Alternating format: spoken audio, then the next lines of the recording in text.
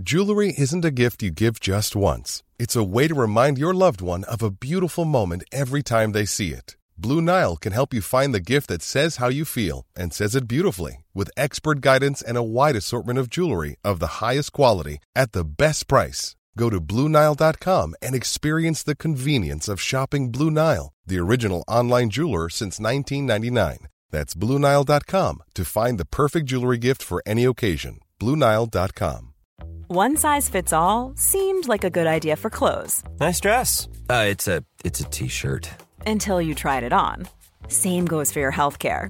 That's why United Healthcare offers a variety of flexible, budget-friendly coverage for medical, vision, dental, and more. So whether you're between jobs, coming off a parent's plan, or even missed open enrollment, you can find the plan that fits you best. Find out more about United Healthcare coverage at uh1.com. That's uh1.com. Du kommer nu att få lyssna på Podden om ont. En podcast från smärtlindringsspecialisterna på Kaladrius. Fysioterapeut Tobias Malmheden och klinikchef Björn Rodin delar med sig av sina erfarenheter och kunskaper inom smärtlindring, stress och rehab. Varmt välkommen!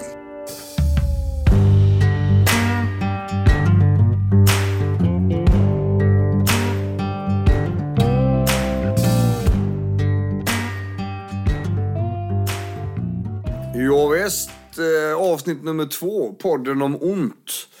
Björn Rodin heter jag, klinikchef på Kaladrius. Tobias Malmheden, medicinskt ansvarig fysioterapeut på Kaladrius.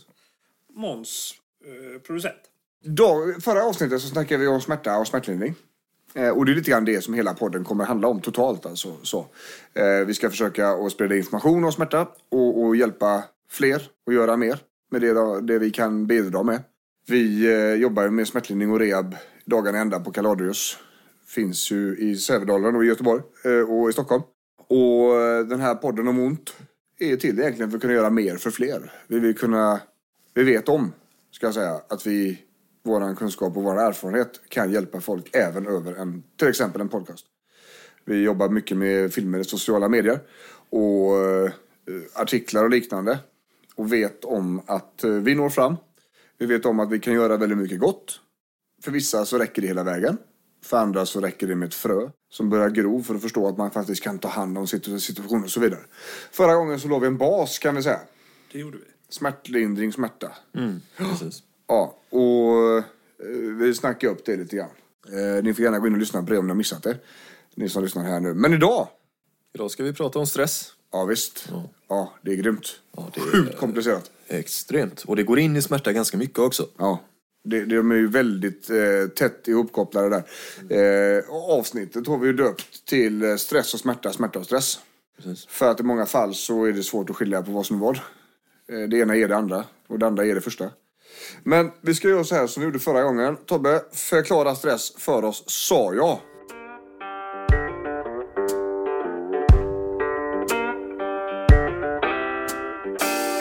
Säger man att smärta är ett varningssystem, som vi sa förra gången, så är stress ett beredskapssystem. Så stressen höjs varje gång vi behöver ha förhöjd koncentration eller varje gång vi behöver vara medvetna om någonting. När stressen blir alldeles för hög, då blir det dåligt. Och när stressen sitter i alldeles för länge så blir det också dåligt. Om man tar stress och smärta så kan stress faktiskt höja vår smärta. Göra att vi får mer ont av någonting som inte kanske borde göra riktigt så ont. Och får stress och smärta ligga på tillräckligt länge, då kan det bli en dålig nedåtgående spiral där grejerna påverkar varandra. Och stress är ju också en sån sak som kan göra att vi känner smärta när vi egentligen inte har en vävnadsskada. Eller en vävnadsskada som vi lätt kan hitta. Och det kallas för psykosomatik, när vi har ont utan att ha en skada. Och stressen blir egentligen ett problem. Den är ju inte ett problem när den är kort. När den kommer i smällar som man sedan kan återhämta sig ifrån. Utan den blir farlig när vi inte kan återhämta oss ifrån den på samma sätt. Om det tar alldeles för lång tid att återhämta oss, eller om vi inte känner oss återhämtade efter en full natts sömn. Om det tar mycket längre tid för oss att återhämta oss ifrån stress än vad det gjorde tidigare och så vidare, då så får vi höja ett varningens finger. Och det var ju stressen i sin Ja, i sin, inte helhet kan jag inte säga, men det var en del. I sin komprimerade form. I sin komprimerade form, ja precis. Vi springer ju på, alltså stress finns ju i stort sett hos alla som kommer till oss. Vi vet också om att stressproblemen ökar ju i samhället, alltså by the day. Jag tänker att krav är en sak. Prestationskrav, det krävs mycket mer, det krämas ut väldigt mycket mer av varje person idag. Vi ska komma in lite grann på det där. Vi ska börja med att snacka, tänkte jag, om fysiska stressen. Saker som påverkar kroppen. För att de allra flesta som vi träffar, vet ni, de tycker inte att de är stressade. Nej. Och då lyssnar man inte riktigt heller, för att det där gäller ju inte mig. Nej. Men alltså, stress är stress, men när vi säger fysisk stress, då är det ju kanske den lite förhöjda spänningsgraden i kroppen som hela tiden ligger på. Den lite höjda pulsen. Ja, till exempel. Det är alltså spänningar överhuvudtaget som ligger på hela tiden. Att frysa. Ja. Tungan som pressas upp i gommen och käkarna som gnisslar Bits ihop. på natten. Det där är en typ av stress, en typ av oro i kroppen. Och naturligtvis att hinna i tid och lämna barnen i skolan. Det är en stress. Det är en stress för kroppen att träna. Tränar vi väldigt hårt så stressar vi kroppen. Därför behöver vi också återhämta oss. Det är en stress för kroppen att ha ont. Definitivt. Och det är där vi börjar koppla ihop det med smärta då. Stress och smärta. För att smärtan är ju ett hot mot kroppen. Någonting är ju fel. Vi behöver skärpa till sinnena lite grann för att vi ska rent evolutionärt kanske då, så att, överleva. Därför behöver allting funka lite bättre under en liten period. Och så var det ju. Ja, det är det stressen gör. Stress ser ju till att vi är alerta. Det är, du är stressad om du jagar någonting. Du är stressad lite om du måste koncentrera dig hårt på något. Ska vi dra den liknelsen? Det här med, vi brukar använda den när vi är ute och föreläser. Och det kan ju vara kul för folk att höra, tänker jag. När det gäller sympaticus. Om inte det hade funkat. Vi har inte pratat om sympaticus i den här podden ännu. Nej, i podden har vi pratat om den. Jo, men i det här avsnittet. Ja, nej. Sympaticus var ju varning, alltså larmet, pang, som går när vi behöver flight or fight liksom. Alltså vi behöver fly eller slåss. Tänk nu så här att ni ligger på en strand, va? Det är varmt, det är gött, det är liksom, ni håller på precis på att dåsa ner i den här goda solstolen. Och så brötar det till i buskarna bakom. Utkliver är så stor tiger som ni aldrig har sett, va? Hade sympaticus inte funkat då så hade det antagligen blivit uppätna. Det var dålig stämning på stranden. Eller? Men då, i vilket perspektiv vi kollar? Tigern hade varit ganska nöjd. Ja, men tigern hade å andra sidan kanske inte haft sympatiska påslaget. Om det nu funkar så på djur, det vet jag inte om tigrar har sympaticus. Antagligen. Skit i det. Hela orsaken landar i att vi kan ta oss ifrån situationen snabbt. Vi blir rädda och vi drar. Vi blir jättesnabba, allting funkar. Sympaticus har fyllt sin funktion. Ja. Hade sympaticus inte gjort det så hade vi råkat illa ut. Och stress är då på det här viset att inför att ni går och lägger det på den här stranden, om ni vet om att det bor tigrar där, om ni vet om att det är någon som har blivit överfallen där innan och sist ni var där så nästan dog ni, då kommer ni inte dåsa till i någon solstol. Nej, stressen var höjd. Beredskapen var höjd. Och det är så det funkar. Det är så stress är gjort för att kunna fungera. Det är väldigt viktigt att det fungerar. Det är också en sån sak som gör att vi faktiskt har överlevt under alla år. Att vi har kunnat bedöma situationer som farliga eller säkra och därmed också tryggat våran överlevnad. Dock var det sannolikt inte tänkt att det skulle vara påslaget dygnet runt. Det kan vi ganska säkert säga att det inte var. Det var ingen deadline på jobbet. Det var inte var supermorsan hemma. Det var inte hämta lämna barn från träning i 3 olika omgångar. Det var inte att ha den bästa supermodellskroppen. Det var inte att högprestera i allting man gör hela tiden. Och det är det lite grann som har satt oss idag då. Tillsammans med andra mekanismer. Det finns ganska mycket i samhället som man börjar prata om att det ökar stressen. Sociala medier är en del i det. Att man får se fasaderna och allt det fina som man tror att alla andra bara upplever. Man blir bombarderad av budskap från folk som vill sälja grejer. Ja. Till exempel. Det är väldigt mycket som ökar vår stress idag. Och stressen är ju ett stort problem. Och rent när beredskapen då ökar i kroppen. då måste vi ju få ner beredskapen först och främst. Det är ju stresskontroll. Liksom. Så att trycka in mer skit i livet när man är jättestressad är väldigt sällan lösningen. Och det gäller även stresshanterande aktiviteter. Det kan få motsatt effekt. Ja, jag skulle nog snarare vilja säga att det kommer att få motsatt effekt. Man kan inte skynda sig in på en yogaklass för att slappna av. Ni kan alltså inte först höja beredskapen genom att stressa dit och sedan då försöka få ner beredskapen så mycket det går för att därefter skynda vidare. Det är väldigt kontraproduktivt. Det hade med största sannolikhet varit en mycket smartare idé att skita i yoga. Ta bort hela restiden och bara gör ingenting i 1,5 timmar istället. För att skynda sig dit, skynda hem. Av stresshanteringsorsaker då. Och det ser vi väldigt ofta. Hur folk packar in massa skit i livet för att hinna med. Lite till. Och det bara ökar beredskapen. Det ökar stressen och ökar beredskapen. Och det är väl någonting vi börjar väldigt tidigt med. Jo, klienterna hos oss liksom. Jo, att faktiskt plocka bort någonting. Och någonting litet bara. Ja. Så att man faktiskt kan få in den där yogastunden om det är det man vill hålla på med. Ja, precis. Och nu använder vi bara yoga som en liknelse. Det kan lika gärna vara, det kan vara vad som helst. Men att öka aktiviteterna i livet är väldigt sällan det som behövs göras. Liksom. Speciellt då om stressen är en del i smärtbilden och att det är den vi behöver ha ner. I de allra flesta fallen så behöver vi börja i den ändan och därav stresskontroll. Där ser man ju också det att folk som... Vi har ju vissa... Det här med att faktiskt lägga in vila och ledighet. Att bli sjukskriven till exempel. Att bli sjukskriven och jobba 80%. Det kan för vissa skapa en större stress bara för att arbetssituationen inte har förändrats. Ja. Man har faktiskt samma arbetsuppgifter kvar trots att man jobbar 80%. Så då får man skynda sig att göra allting som man gjorde på en 100% tjänst. Men nu har man bara 80% av tiden att göra det på. Ja. Så där blir det också dubbelfel. Ja, och det är jättevanligt. Men när det gäller den fysiska stressen där så är det ju liksom... I många fall så försöker man lägga på träning. Det är väldigt vanligt. Att man är stressad som fan och så ska man bara iväg och köra snabbt lunchpass. Och så ska man då vara så effektiv som möjligt och så kör man högintensiva intervaller. Det är ju inte alls säkert det är facit. Nej. För det kommer ju sannolikt, eller det vet vi ju, det stressar i kroppen och det ska det göra. Det är meningen liksom. Vi ska stressa systemen så att de får en tillväxt i återhämtning sen. Och det kan ju hjälpa. Där får man ju kolla balansen mellan endorfinerna man får och stressen man utsätter sig för. Men det är också någonting vi börjar rota i väldigt tidigt hos oss på Kaladius. Så att vi vill titta hur livet ser ut helt enkelt. Och just den fysiska stressen av att vara ont. Har du någonting att säga på det, Måns? Att vara stressad, liksom, hur känns det i kroppen när du har ont liksom?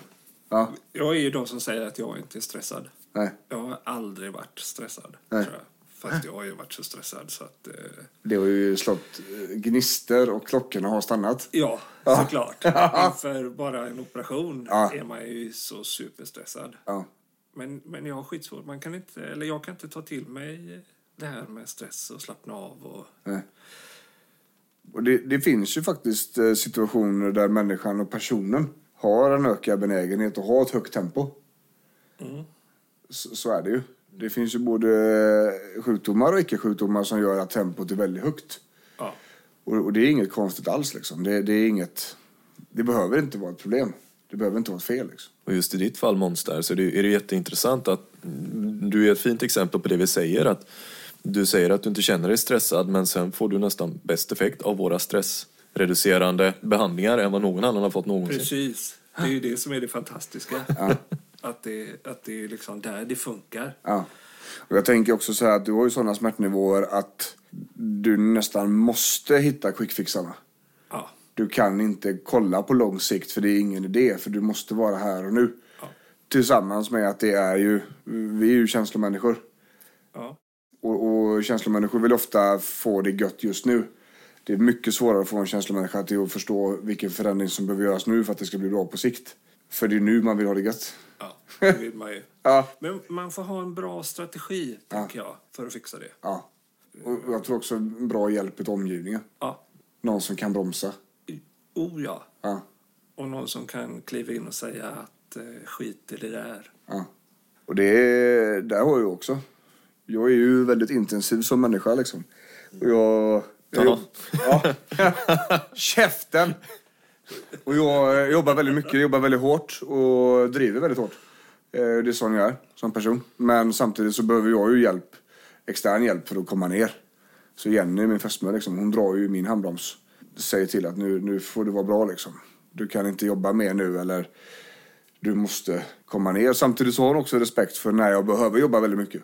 När det är väldigt intensivt, vi ska öppna nytt eller det är någonting som är på gång, det är en tidsfrist eller det är väldigt mycket behandlingar eller sådär.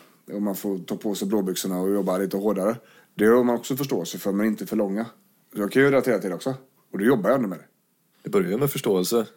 Ja. Det gör det ju. Och man förstår inte sig själv så bra som man tror att man gör. Nej. Ja, i de allra flesta fall är det så. Och det är det som är så jävla gött också. För när vi går hos våra psykologer liksom, så har man ju rättat ut väldigt mycket frågetecken som man hade om sig själv. Och lärt mig extremt mycket.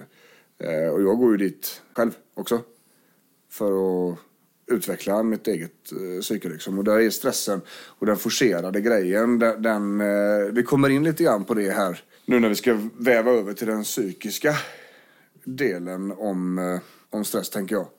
Ska vi gå över där? Ja, ska vi snacka om huvudet? Nu har vi pratat om fysiska. Men det är bara en liten del. Ska vi ta den psykiska delen också? Kör.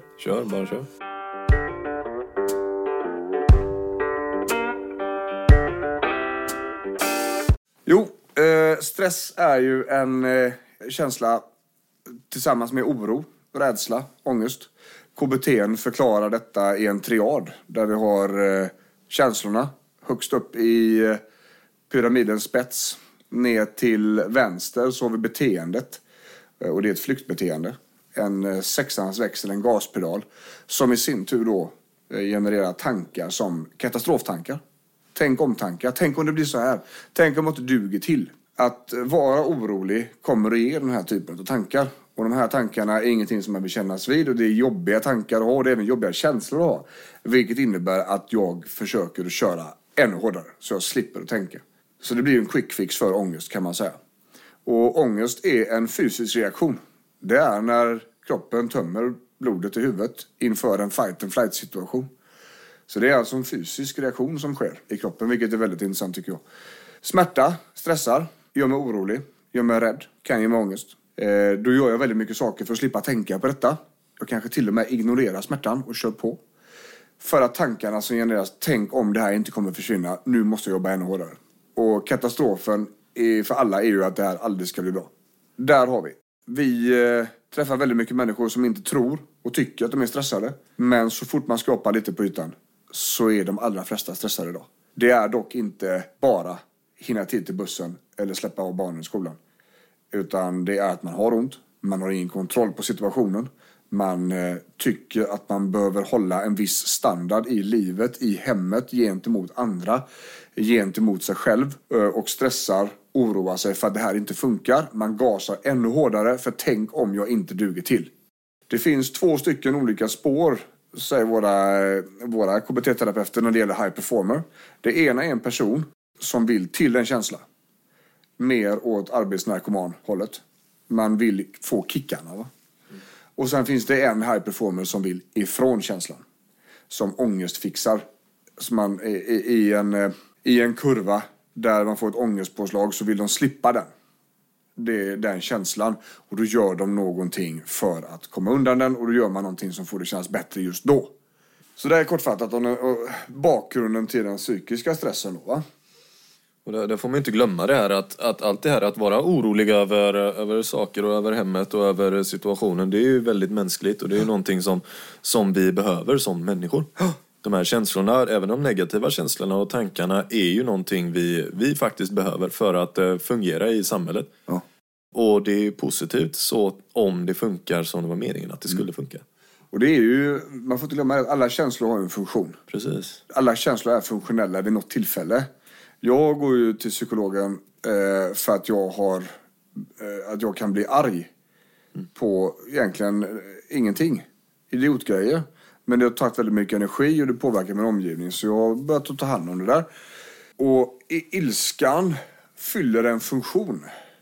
Det fyller en funktion. Det kanske inte fyller en funktion nu. Men en gång i tiden så har det här fyllt en funktion. Det har varit viktigt för mig att vara arg för att klara X situation. Vilket innebär att när min hjärna har vant sig vid detta så är det som har fortsatt. Och eftersom jag då kan fortsätta vara arg på pantmaskinen och elda upp den och sparka sönder den när den inte funkar 4:e gången i rad, utan 50 gånger tar den flaskjäveln, då vill jag ju sabba den. Jag vill förstöra den. Jag vill mästra den maskinen för att den är dålig. Ilskan där är ju icke-funktionell för mig då. Men i tidigare i mitt liv, någon gång, så har det varit viktigt för min hjärna att vara arg för att kunna klara sig. Och det är någonting som man får tänka på när man börjar processa de här sakerna. Att alla känslor har en funktion. Och det där är ju samma som personer som pressar väldigt mycket för att uppnå resultat. De blir ofta väldigt bra i yrkeslivet.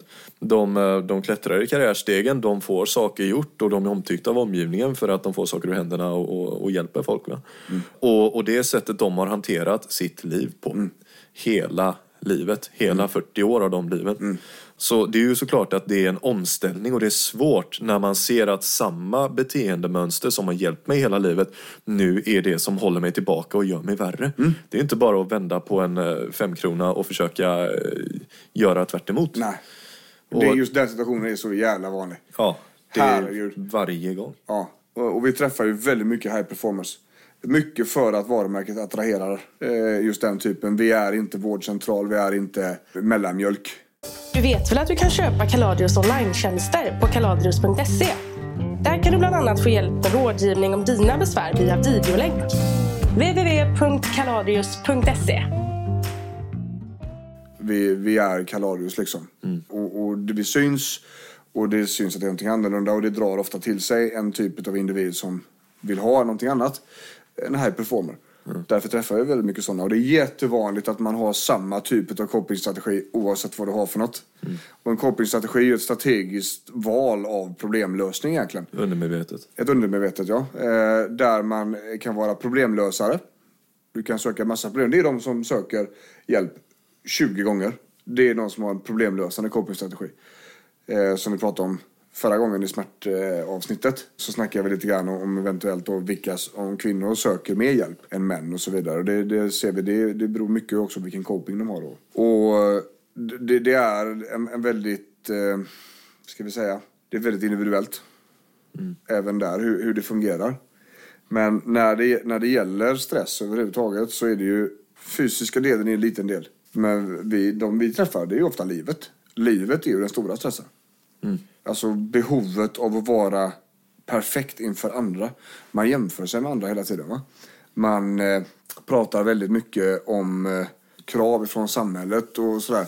Jag tycker ju att ofta de jag träffar i alla fall, det är ju större krav hos sig själva. Definitivt så. Jag tänkte precis säga samma sak. Man sätter aldrig, samhället sätter nästan aldrig så mycket press på dig som du sätter på dig själv i de här situationerna. Och naturligtvis så finns det ju faktorer som alltså könsroller och det finns ideal och sånt som kommer mata till dig. Och som idag du kanske ser de här orimliga idealen mer via sociala medier och såna här saker än vad vi gjorde förr. Definitivt. Men en kvinna då till exempel, hon ska ju vara supermamman. Hon ska vara superpartnern. Kåt, glad och tacksam. Och hon jämför sig med andra. Alla andra är bättre. Jag måste jobba lite hårdare, jag duger inte. Och det är någonting vi märker väldigt tydligt. Att det är ett hårt straff liksom. De straffar sig nästan. Varför skulle livet vara så orättvist att just du måste ha det sämre än alla andra? Varför är inte du lika mycket värd som alla andra?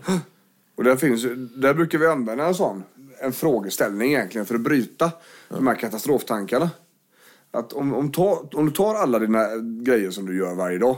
Du städar, du fixar, du jobbar, du har handlat, du ska fixa mat, du ska fråga alla hur de har haft det. Allting ska vara det här perfekta som man har fått för sig att man ska ha. Och så lägger du det på en kompis. Låtsas att din kompis gör allt det här. Räcker det då för den kompisen? Ja, precis. Så varför är livet så jävla orättvist? Att det inte räcker för dig. Och där har vi ingen fråga, där har vi ingen svar. Nej, det finns ju inget bra svar. Det finns inget bra svar. För att det är en ologisk tanke från början. Precis. Och det är där vi vill att våra klienter landar. Och det handlar om självvalidering. Man piskar sig själv, man tycker inte att man duger till.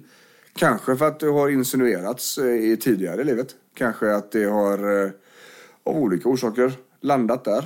Det kan gå ganska långt bak i tiden. Vi har en klient väldigt typiskt. Fick i barndomen kanske då 58 rätt av 60 på prov. Och där föräldrarna undrar vad de andra 2 poängen tog vägen. På riktigt. Inte det att det är ett fantastiskt bra resultat. Faktamässigt sett så vet vi att det fattas ju bara 2 poäng här. Och det är ett bra resultat. Det kan vara ett slarvfel, det kan vara ett rättningsfel, det kan vara allt möjligt. 2 poäng ifrån alla rätt är inte ett dåligt resultat. Då blir det fel om man insuerar vart är de andra 2 poängen. Och det här följer ju med henne i livet idag. Fast det var liksom det var decennier sedan. Alltså. Och det här med att piska sig själv. Det går ju att vända på den frågan och så kan man ställa den retoriska frågan. Vad skulle hända om du behandlade dig själv som någon som du ska ta hand om? Istället för att piska dig, istället för att trycka ner dig själv. Vad skulle hända om du behandlade dig själv som någon som du hade i uppgift att ta hand om? Ja. Och om man stannar där och tänker lite på den, då är det ganska... Man hade nog handlat på ett ganska annorlunda sätt.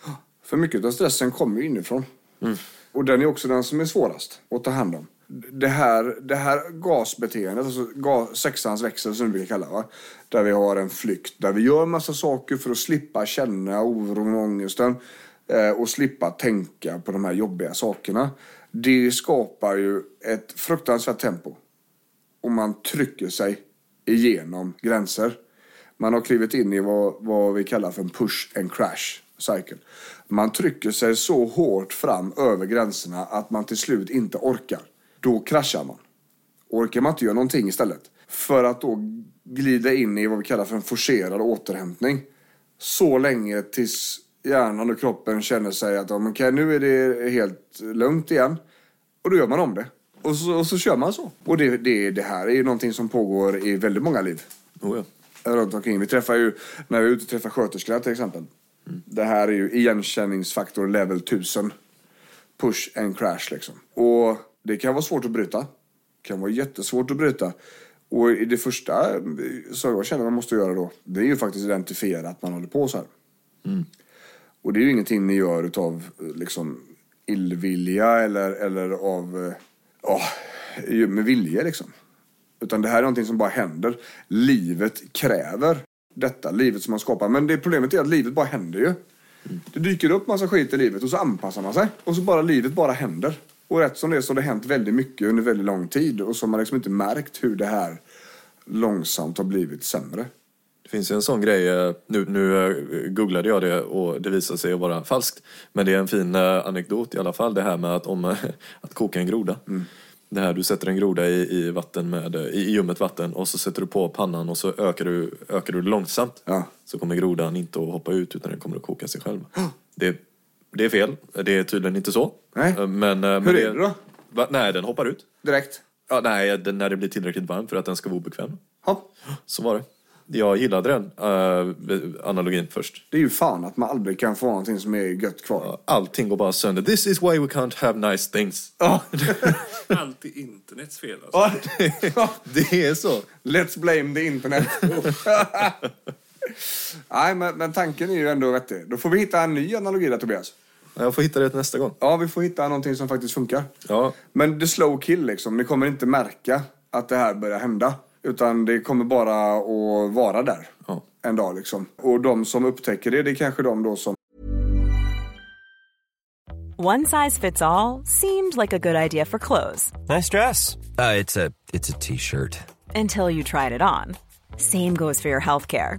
That's why United Healthcare offers a variety of flexible, budget-friendly coverage for medical, vision, dental, and more. So whether you're between jobs, coming off a parent's plan, or even missed open enrollment, you can find the plan that fits you best. Find out more about United Healthcare coverage at uh1.com. That's uh1.com.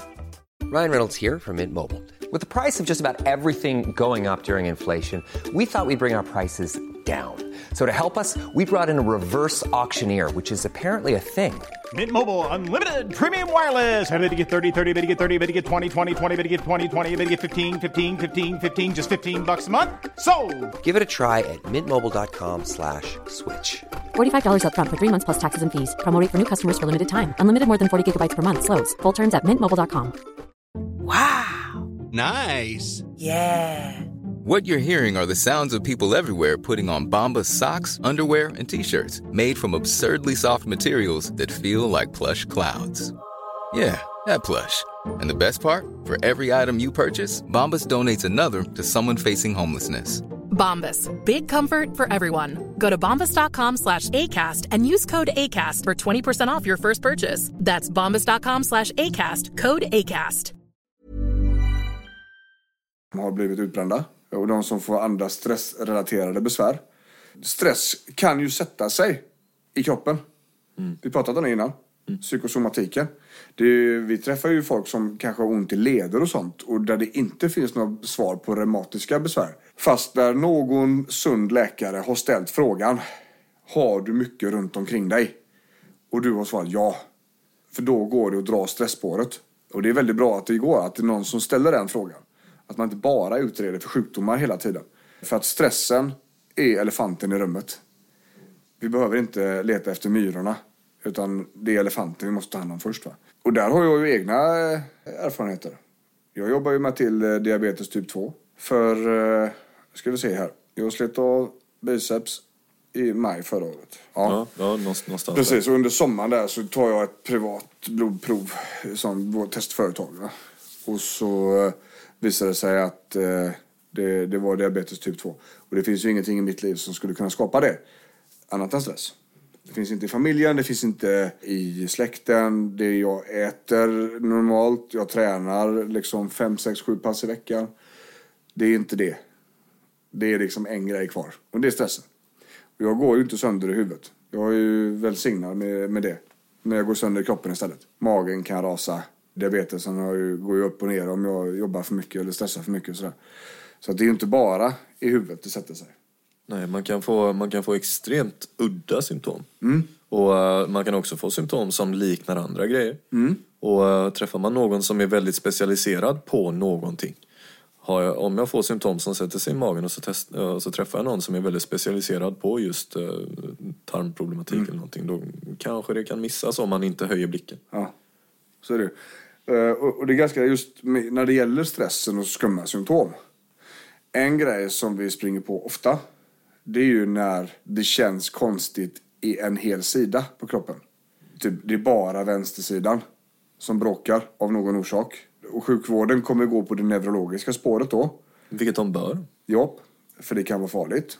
Men då hittar man kanske inte alltid något. Utan då är det liksom, det lämnas. Det är i alla fall inte neurologiskt, säger de. Och så får det hänga där liksom. Och det är kanske någon som insinuerar att det är stress då. Men det är någonting vi springer på ofta utav skumma symptom. Ja. Diffusa besvär är en hel sida. Ja, det är lite skumt. Och så är det utrett att det är inte neurologiskt. Nej, då är det ju, ska jag inte säga bara stress kvar, men nej, det finns andra saker också. Men har man inte kollat av stressen så är det ju en grej man får... Ja, och det räcker med ett par stycken frågor. Ja. Liksom för att få ordning på detta. Just när det gäller stress och kravet på sig själv liksom. Det är det här som vi ofta träffar tjejer då liksom, att man duger inte till. Det räcker inte. Vad jag än gör för något så räcker det inte. Och roliga saker blev jobbiga för att de var stressande. Träffa tjejkompisarna som förr var skoj blir nu bara jobbigt för att det blir besvär. Det blir frågor och man har inte lyckats göra likadant som alla andra och man tycker att alla andra har bättre form än vad jag har. Jag kommer sitta där och vara tjockis och jag har inte hoppat på något nytt storlopp eller sådär va. Just känslan av att vi är vad vi presterar, den är ju jävligt stökig för många. Och det är ju ingenting som vi kommer kunna ändra på här idag. Men man kan säga så här, att de vi träffar som tror att det kommer snart bli bättre. Bara det här får lugna sig. Bara få fixa detta hemma eller det här löser sig på jobbet eller bara vi får över den här pucken liksom, så kommer det bli bättre. Ja, alltså jag har fortfarande inte träffat någon som spontant har blivit bättre själv.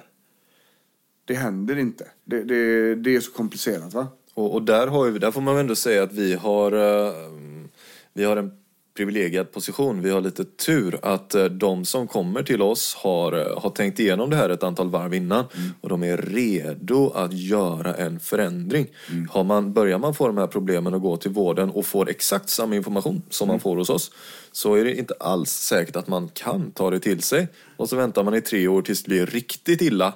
Och då så är man redo att göra den förändringen som behövs. Så vi får ju de motiverade människorna. Och våra psykologer pratar ju om vägskälet liksom. Att vi kan gå till vänster, där regnar det. Och vi kan gå till höger, där det är sol. Och vi måste besluta. Alla beslut vi tar handlar om att gå något åt det här hållen.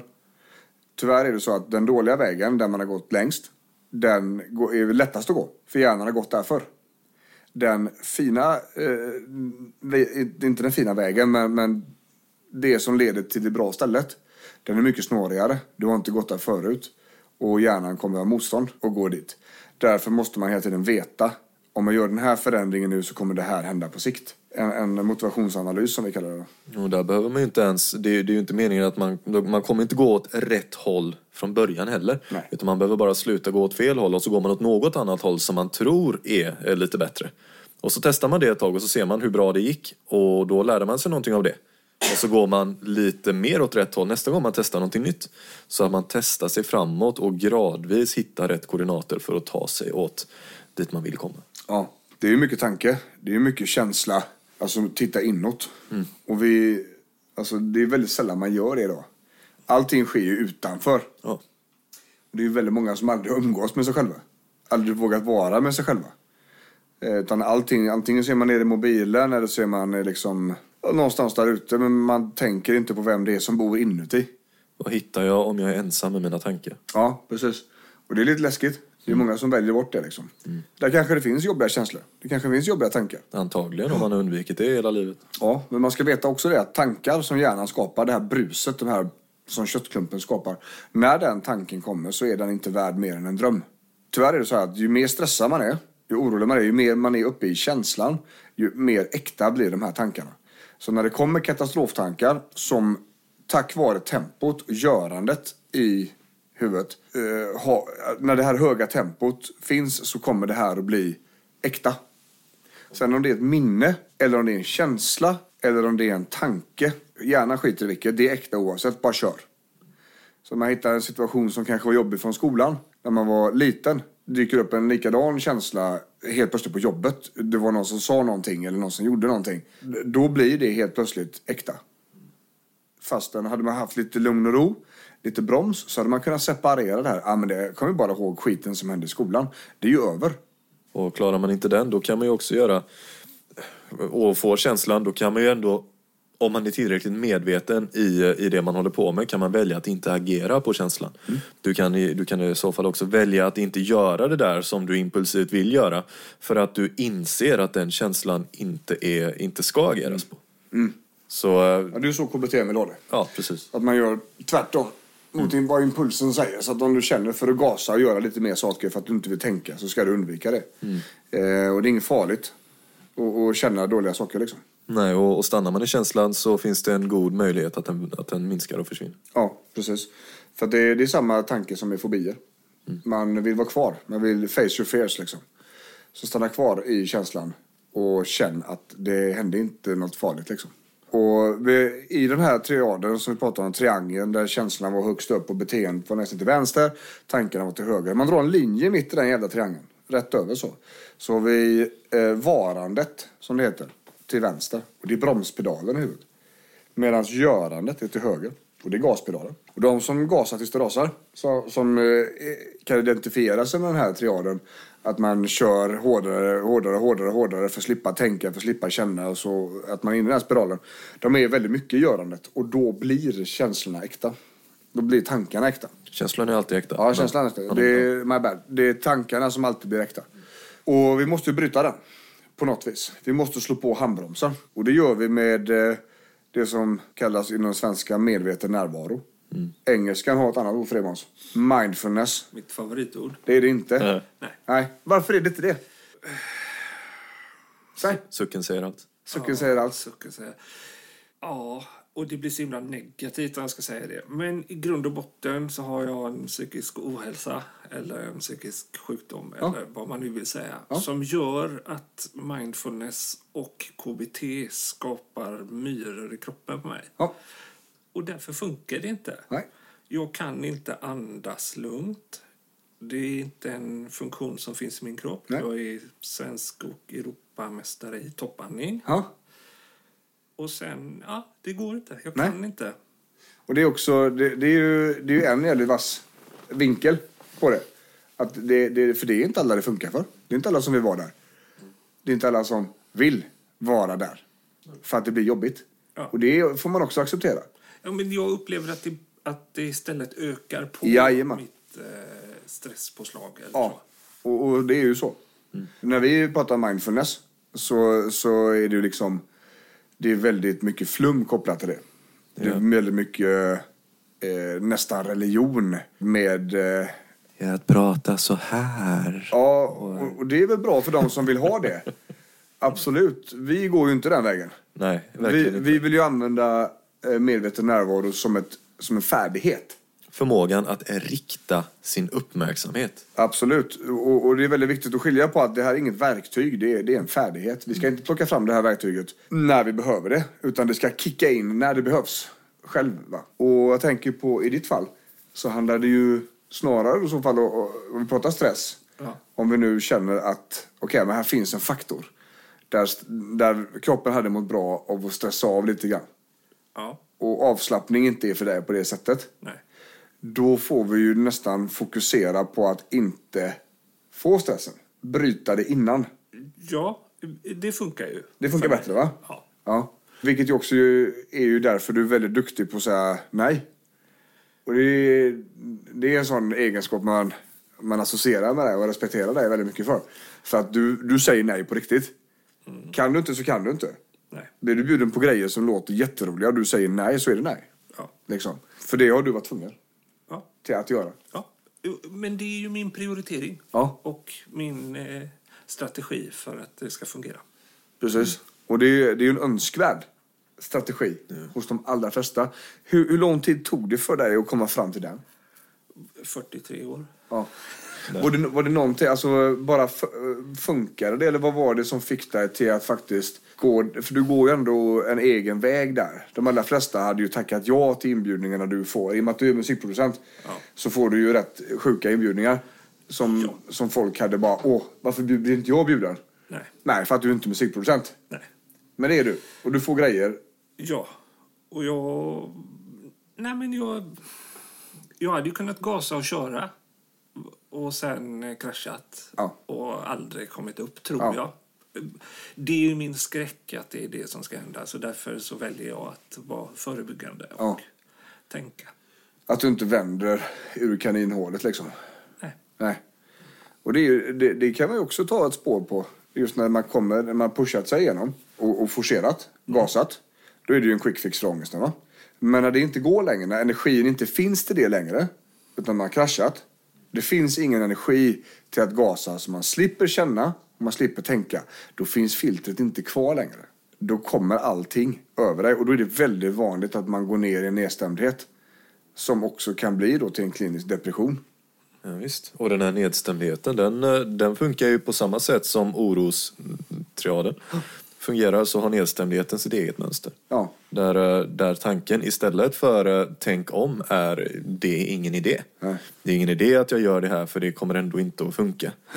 Känslan blir nedstämdhet av någon form. Och handlingen, det man gör istället, det är ju istället att inte göra någonting. Att undvika ett annat typ av undvikande beteende, kan man säga. Ja. Så det är ju minst lika illa som orostriaden. Ja. Ska vi dessutom då koppla på nedstämdheten, inaktiviteten, som den beteendet gör, till smärthanteringen, smärtlindringen. Kommer ni ihåg det vi sa förra avsnittet? Med att inaktivitet var nästan lika stor mördare som själva skadan. Så här har vi tryckt oss över gränsen. pushat så in i helvete hårt genom att göra saker för att slippa känna, för att slippa tänka. Tryckt oss över gränserna så vi inte kan göra detta mer. Glider ner i en nedstämdhet och blir inaktiva och passiva. Vill du komma i kontakt med Kaladius för en effektiv rehab och smärtlindring? Fyll i kontaktformuläret på www.kaladius.se så ringer vi upp dig.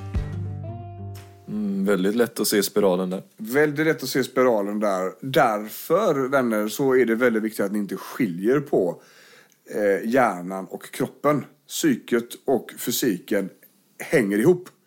Det går inte att separera. För det ena ger det andra. Det andra kan inte göra utan det ena. Och där har ni en väldigt bra röd tråd till varför man blir passiv när man har ont. Man trycker sig igenom, speciellt då en high performer. Man gasar, man vill liksom ignorera lite grann i början att fan, jag skiter att det gör ont, jag får köra på i alla fall. Ni vet hur det är, man får bita ihop och så låter det tjo och kim och av någon jävla underlig anledning så är det ett ideal att kunna bita ihop och hålla käft. Jo ja. Det är ju skithäftigt, någon som bara kan köra på, det är ju...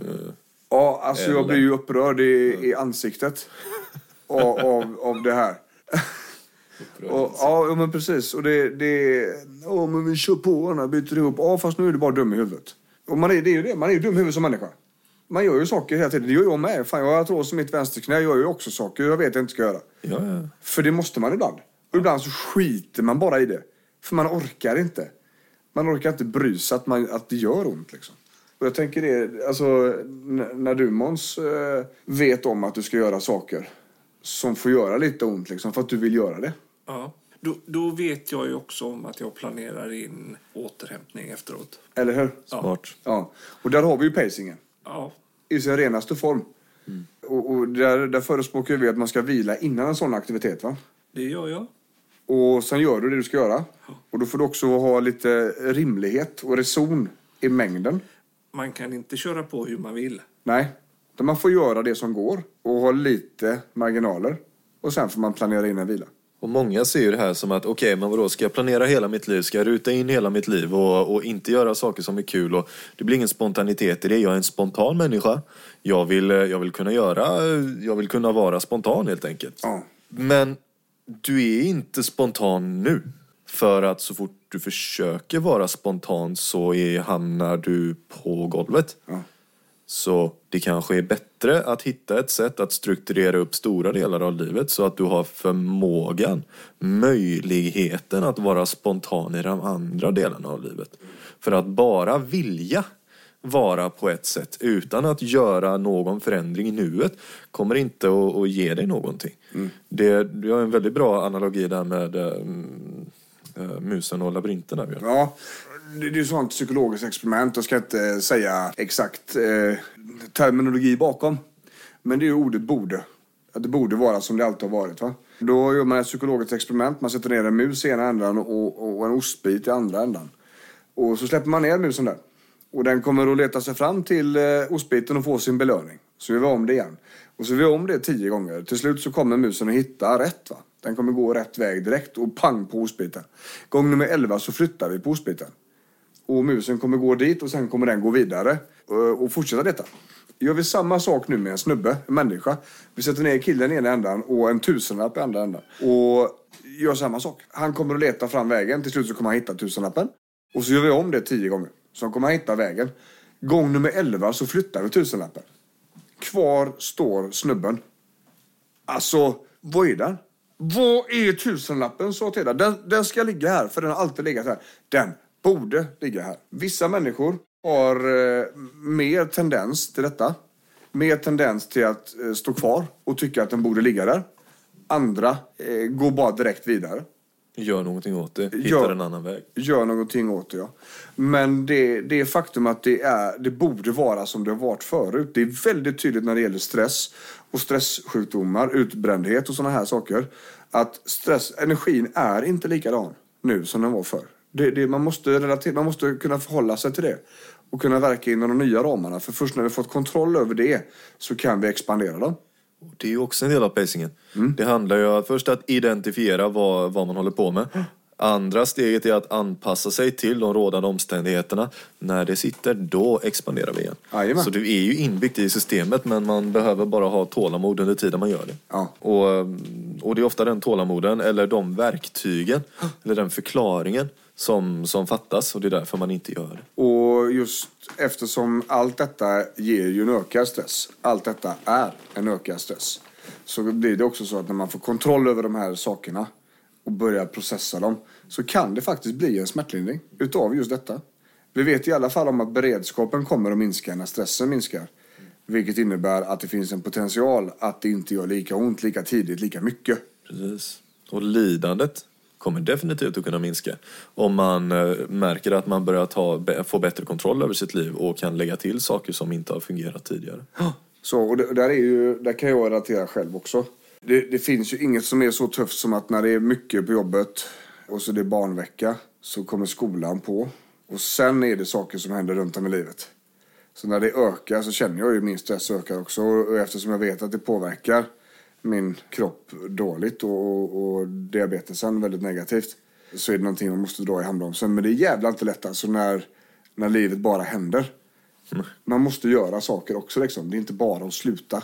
Vi kan inte bara sluta jobba. Vi kan inte bara sluta vara föräldrar. Vi kan inte bara sluta vara partners. Utan vi måste ta hand om oss själva, ta hand om varandra. Och det är lite grann det vi också brukar förklara, att vi kan inte ge bort energi som vi inte har. Det kommer stressa oss också. Om du flyger flygplan, vi har en sån god analogi. Om du flyger flygplan och så är det säkerhetsgenomgång och där står värdinnor och viftar fram och de viftar höger och de viftar bak och de visar bälten. Vem är det som ska ha syrgasen först? Är du med? Vem är det som ska ha syrgasen först? Det är inte barnet bredvid dig på bilden. Det är inte ditt barn. Nej, det är du. För om inte du har energi i livet, om inte du har kraft att driva runt dig själv med allt det du behöver, så kan du heller inte ge bort den. För att om du ger bort energi som du inte har, så måste du ligga och överprestera. Och om du undrar om det ger stress, det ska jag lova dig. Det är helt sjukt alltså. Och det vi ritar upp det som en rektangel. Just när det gäller få en uppfattning om hur stress eller hur energi funkar. Att förr så var energin 100% utav hela den här triangeln. Men nu är den kanske bara hälften utav det du hade tidigare. Det här är den nya 100%. Men hjärnan tror att det är som det var förr. För det borde det vara. Liknelsen med eller labyrinten och råttan där och snubben. Det borde vara som det var förr. Vilket innebär att hjärnan ligger och överpresterar. Från det som går idag till det som det var förr. Det glappet där är en överprestation för hjärnan idag. Därpå blir du jättetrött och det stressar dig och konsumerar din energi. Och där är ju... Det ligger väldigt mycket i det, tänker jag. Det gör det. Och som vi sa tidigare också, det går i varandra. Ja. Det här stress, livsstilspusslet, smärta, hur vi tänker kring stress, livsstilspusslet och smärta. Och hur vi väljer att agera kring det. Det är ju... Man behöver se på helheten. Ja. Det går inte på något annat sätt. Nej. Och stressen är ju en så otroligt stor spelare på den här planen när det gäller smärta. Det är därför vi inte kan smärtlindra utan att kontrollera stressen. Och att kontrollera stressen kan innebära en smärtlindring för vissa. Och om vi där tänker jag att vi ska dra ihop säcken. Ja. Vad tror du om det? Ja. Låter vettigt. Ska vi dra ihop säcken? Vi drar ihop säcken. Gör det. Ja, jag gör det. Kör bara, kör.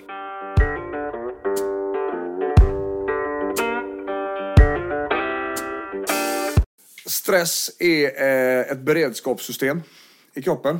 Ju högre beredskap, ju mer sannolikt är att det går ett varningslarm. Stress är en väldigt tät relation till smärtan som vi kanske har i oss. Den kommer att göra smärtan svårare att hantera. Vi kan säga så rakt att vi har svårt att nå en hållbar smärtlindring om vi inte tar hand om stressen som finns i livet. Att vara stressad skulle i slut kunna ge så pass hög beredskap att hjärnan börjar ta emot och tolka signaler som smärta som egentligen inte är smärta. Det innebär att det blir psykosomatiskt. Stressen blir dålig när återhämtningen inte räcker längre. då är det varningsflaggor. När du inte är utsövd efter en normal nattsömn, när du behöver vila mer. Det är också så här att det blir farligt när normala aktiviteter tar onormalt mycket energi. De här 2 tillfällena, där är det varningsflaggor på att stressen börjar bli dålig för dig. Vi har pratat mycket om fysisk stress. Vi har pratat om smärta som ger fysisk stress. Vi har pratat om att människor inte tycker att de är stressade. Så behöver vi skapa lite grann gött på ytan. Så visar det sig att här finns hur mycket som helst som stressar.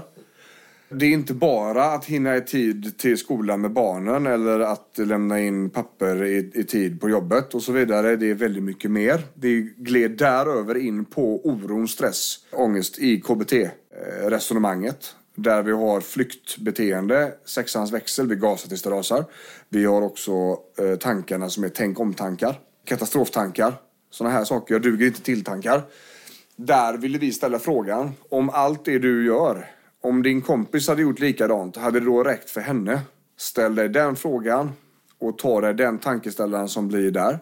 När det gäller flyktbeteendet så vill vi skapa en medveten närvaro. Vi vill skapa en mindfulness, för det slår på bromsen. Det finns massor av övningar och appar för detta. Vi har väl lite grann resonemang om det både på YouTube och Facebook. Det finns mycket bra om det. Det är inget flum, även om det kan låta så i vissa retoriker, så är det inte flum, utan det är bromspedalen som vi måste ha på i ett huvud med för högt tempo. Vi måste reclaim the mindfulness, ja.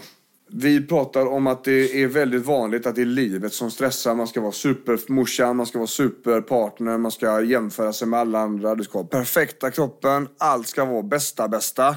Och det går inte att jämföra någon annan med detta. Vi pratar också om att vi driver in oss i en push and crash cykel. Där vi trycker oss för hårt över gränsen tills vi inte kan göra någonting. För att så bli tvungna att återhämta oss. Det är samma princip som driver oss till att bli nedstämda. Skulle man kunna säga att vi kör för hårt så vi inte orkar quickfixa ångestgrejer. Så vi inte orkar jobba så hårt för att slippa tänka, för att slippa känna. Att vi glider ner i en nedstämdhet och vi blir passiva och inaktiva. Vilket i sin tur leder oss tillbaka till resonemanget som vi drog första avsnittet. Där inaktivitet blir för jävligt mot kroppen. För ämnesomsättning minskar, syreupptagning minskar. Kroppen mår sämre och kommer också göra ondare. Och den kommer att få en sämre förmåga att lösa problemet. Helt enkelt. Vi vill då absolut pusha i den här avsnittet som ett råd. Det här sista goda grejen. Lägg inte på mer skit i livet.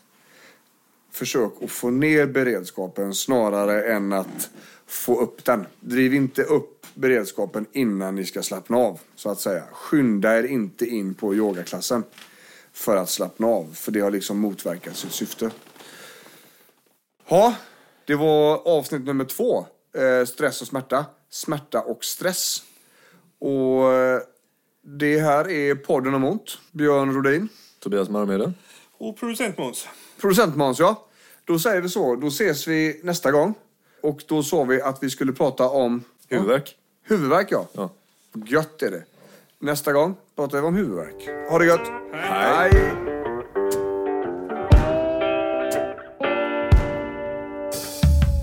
Du har lyssnat på podden om ont. En podcast om smärtlindring, smärta och stress från Kaladrius med Björn Rodin och Tobias Marmeden. Podcasten produceras av Måns Asplund och ansvarig utgivare är Björn Rodin.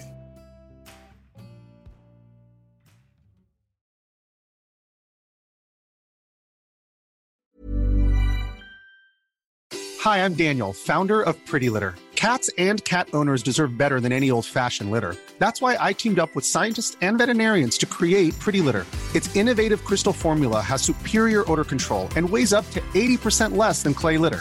Pretty Litter even monitors health by changing colors to help detect early signs of potential illness. It's the world's smartest kitty litter. Go to prettylitter.com and use code ACAST for 20% off your first order and a free cat toy. Terms and conditions apply. See site for details. Planning for your next trip?